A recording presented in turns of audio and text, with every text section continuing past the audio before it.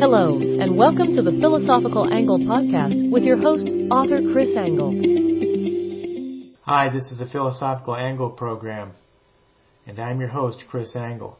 I'm the author of 4 books on philosophy, one of which is The Philosophical Equations of Economics. These books are available online and free for viewing at www.philosophypublishing.com. The purpose of the Philosophical Angle is to examine the nature of concepts being used in current media. And this week, with all the controversy in the leftist media, which is at war against President Trump, personally I might add, as exhibited by the other day Project Veritas revelations regarding CNN, we should ask ourselves, which is best for society, the views of the left or the views of the right? And how do we decide this? I think the first thing we need to do is understand what are the differences between the left and the right. What is their essential difference? Let's start by defining the characteristics of the political right and the political left, and we're going to start with the right. The political conservative assumes that the other person with whom they are dealing is by his nature essentially good. The second parameter of a conservative is goodness. That is, that the conservative Republican works to provide goodness in working and cooperating with others, because essentially people are cooperating to produce a good or a service for others so that they may receive a reward. And we make all of our sacrifices. Everything we do is to receive a reward, something that will benefit us.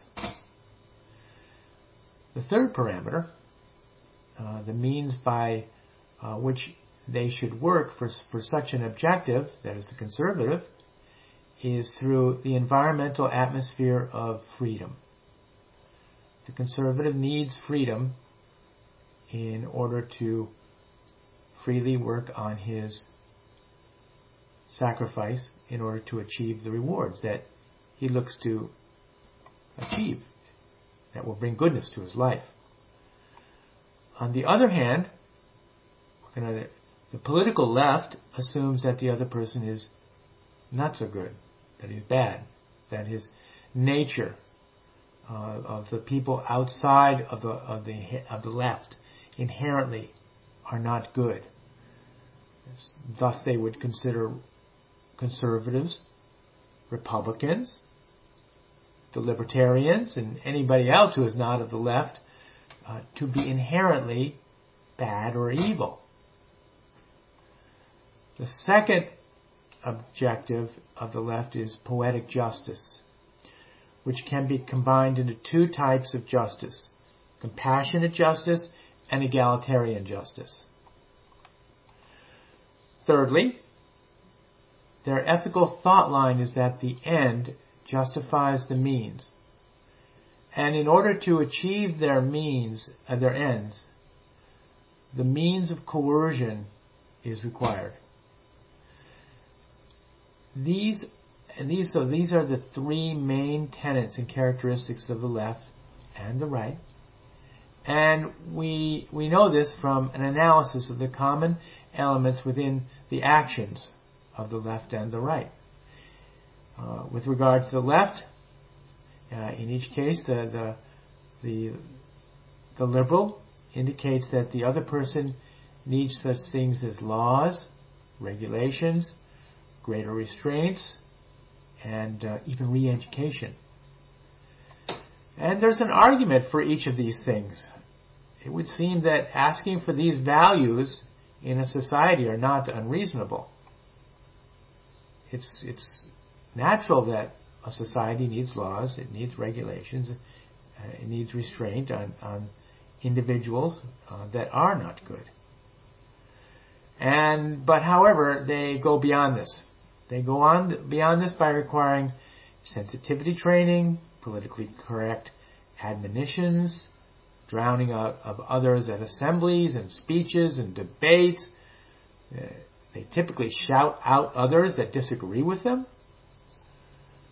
And throughout history, other historic leftist regimes throughout history, I've used re-education camps, gulags, mental institutions, firing squads, and other forms of execution and total coercion. The left doesn't have too good a history when it comes to these type of things, which is coercion of the people who work for a living in society. In the last 100 years, it's estimated that the left, societies of the left, have probably executed 100 million people. So the leftists, in their objective and criticism of the right, are all concerned with the notion of justice, that is, poetic and societal justice. Through their sense of the sense of egalitarian and social justice, they require compassion for the poor, the hungry, the unemployed, the downtrodden, and the middle class.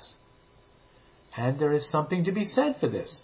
These are lofty ideals and values. And in order to move toward justice egalitarian, that is, that all are equal, there is going to be needed coercion as the means by which we can get everybody to be equal. Because not all are equal. Therefore, coercion is the best way, really, the best means, the only means to a total egalitarian justice. But we know that we're not equal. It is eminently clear there is diversification within all species of biology. There is no exception in evolution.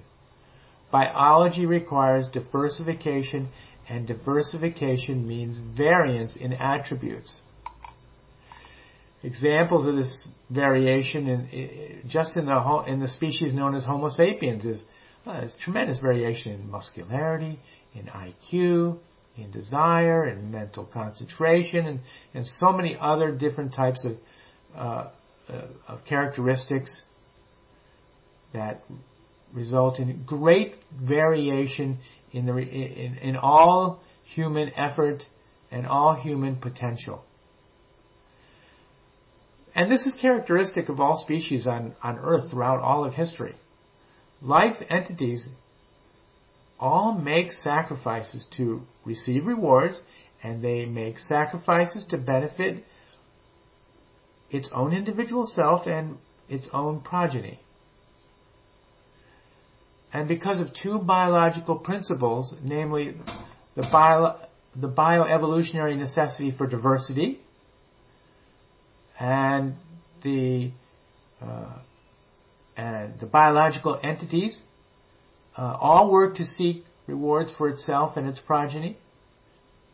And this equals that diversity in sacrifice results in diversity in reward, and this contravenes egalitarian economic justice.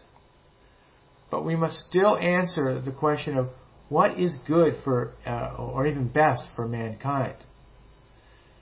Because justice is seemingly a good value. So how can we answer this? Justice is a goodness for society and a necessity for society.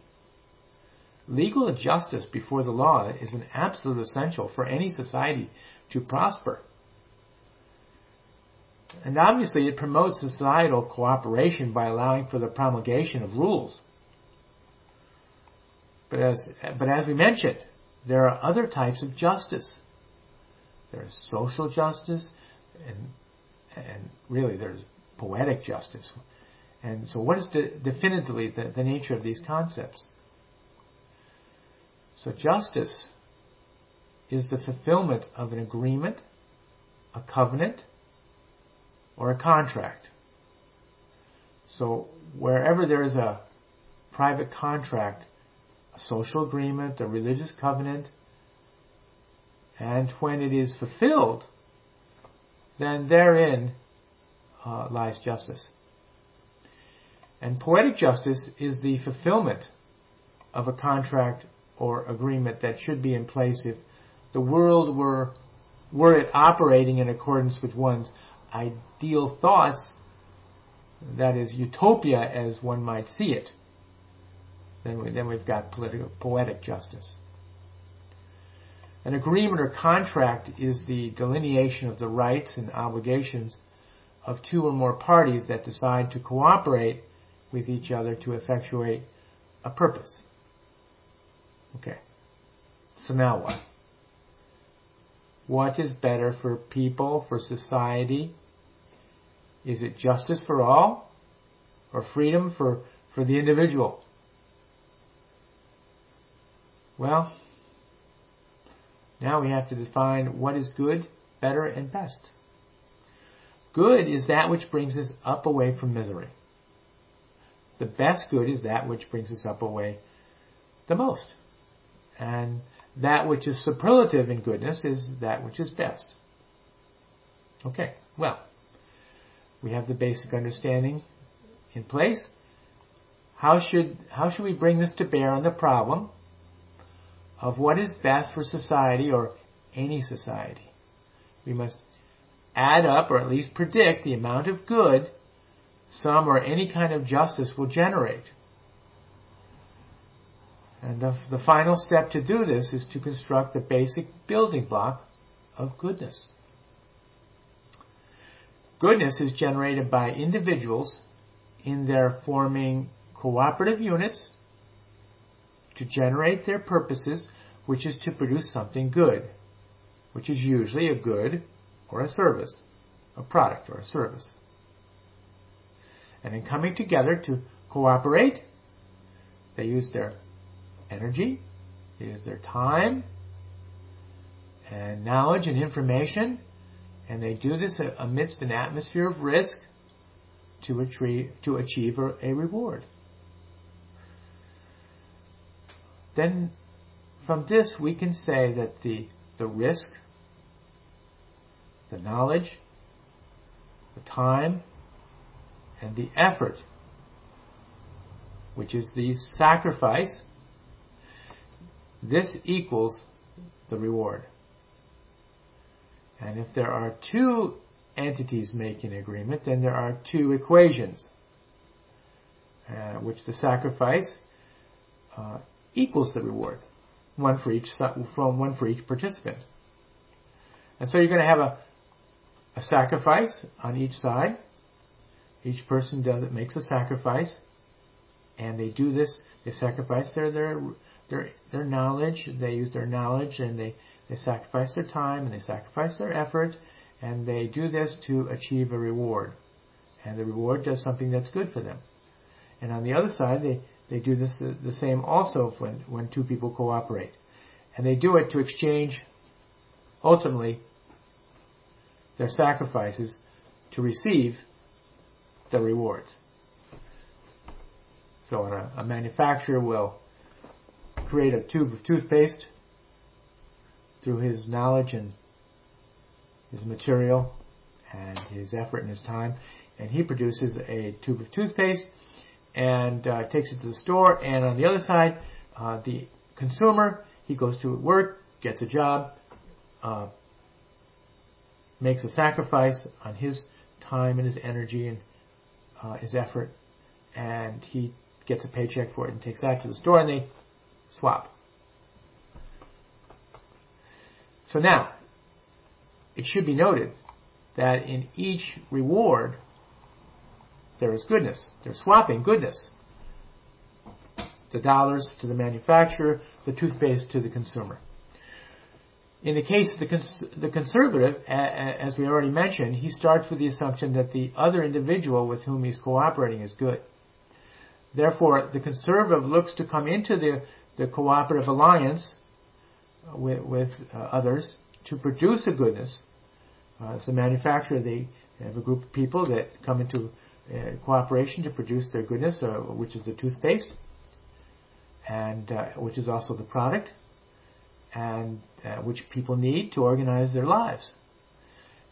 And the means by which they are able to do this is freedom. And the freedom is the ability to create decisions, to put together a basic equation of the sacrifice equaling the reward, and then consummate the equation by effectuating it. So freedom is the mental creation of the equation, and then the actual effectuation of it to produce a reward, and then acquire it. Let's switch to the leftist and see what he does. In the case of the leftist, he starts with the assumption that the individual is bad, and therefore the leftist looks also to a goodness that looks to create and promote justice at all levels. He looks to create a good, and he looks to create or a service with justice complete. And this is different in that the leftist reward with this justice that is complete in its goal of having the reward that is to be compliant with the leftist notion of justice, which is social, economic, legal, and in its entirety poetic. The conservative looks to promote the justice of the cooperative agreement only, while the leftist looks to enlarge the concept of justice to include the justice not only of the relevant agreement between the parties, but also the justice between the parties with all of society's members. And with the society's government comprised of its laws, its regulations, and its power of coercion, to enlarge that ideal of justice complete. And the laws and regulations of society may proliferate amidst a society of progressive liberals and become onerous in many. And the society of the leftists needs these laws and regulations because it must control the other person who is by his nature bad, and therefore these laws and regulations are required to reduce the injustice that he would disseminate.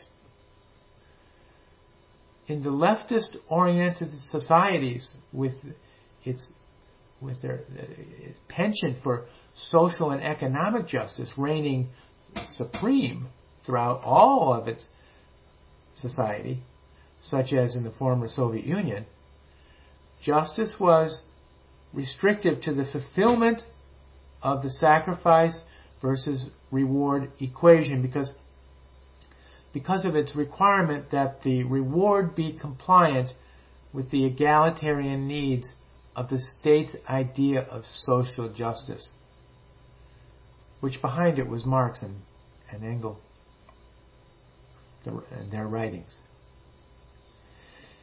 Either the reward would be limited to the individual or the reward would be distributed to the state, in which case the motivation of producing the reward many times decreases to the point that either it is not effectuated at all or the generation of the reward is reduced. If we take a look at our basic equation here, on one side you have the risk, the information knowledge, the time, the effort on one side of the equation, and the other side, which is the reward, but that's also made up the risk and the knowledge and the time and the effort of somebody else. And these are swapped. And we see its impact. If we take a look at this equation that we just discussed here, the societies with the poetic justice will have a high degree of social egalitarian justice, which requires a high degree of its reward to be distributed to others in society, and therefore reducing the motivation of the individuals. And motivation is reduced because motivation is the ratio of the comparison of the sacrifice with the amount of the reward. You increase your sacrifice and lessen your reward, you've got less motivation. You decrease your sacrifice, you've only got a small sacrifice, yet a large reward stands before you. High motivation. And so this heightened degree of justice that the left has requires that the state's power of coercion to deflate the reward, decreasing its direction away from the individual and toward the state, reduces the motivation. And this coercion equals, in our equation, an anti-effort. And that is, it's a negative effort. So when we set up our equation, actually, with societies that have a high degree of state power of coercion, the effort actually has to add in the negative effort that the state brings to the equation. And behind the negative effort are the laws and regulations in the state-generated dictums and edicts and laws and regulations, which are the forms of information and knowledge. So these would also be negative, and thus they would be considered negative information and knowledge in our equation. Thus we can see from our economic decision, from our equation, that no societies that increase the scope of justice from individual-oriented justice to egalitarian social justice, enlarging the scope of justice, will prosper as much, or they will not prosper superlatively. They will not be able to compete with the societies that have more freedom. These societies will produce less goods and less services. That is, the ones with the higher degree of negative information, negative knowledge, and negative effort produced by coercion as a result from the government. These societies will produce less goods and services, all of which are produced to bring goodness to the individual's lives because they bring us up away from misery. And therefore these societies will have less goodness for their societal members. Therefore, the societies with greater freedom will have greater goodness inherent within them. And therefore societies with greater freedom will have greater goodness. Thanks for joining me on this episode of The Philosophical Angle. And we'll see you next time. Thank you for joining us on the Philosophical Angle podcast. Be sure to subscribe and join us for the next installment.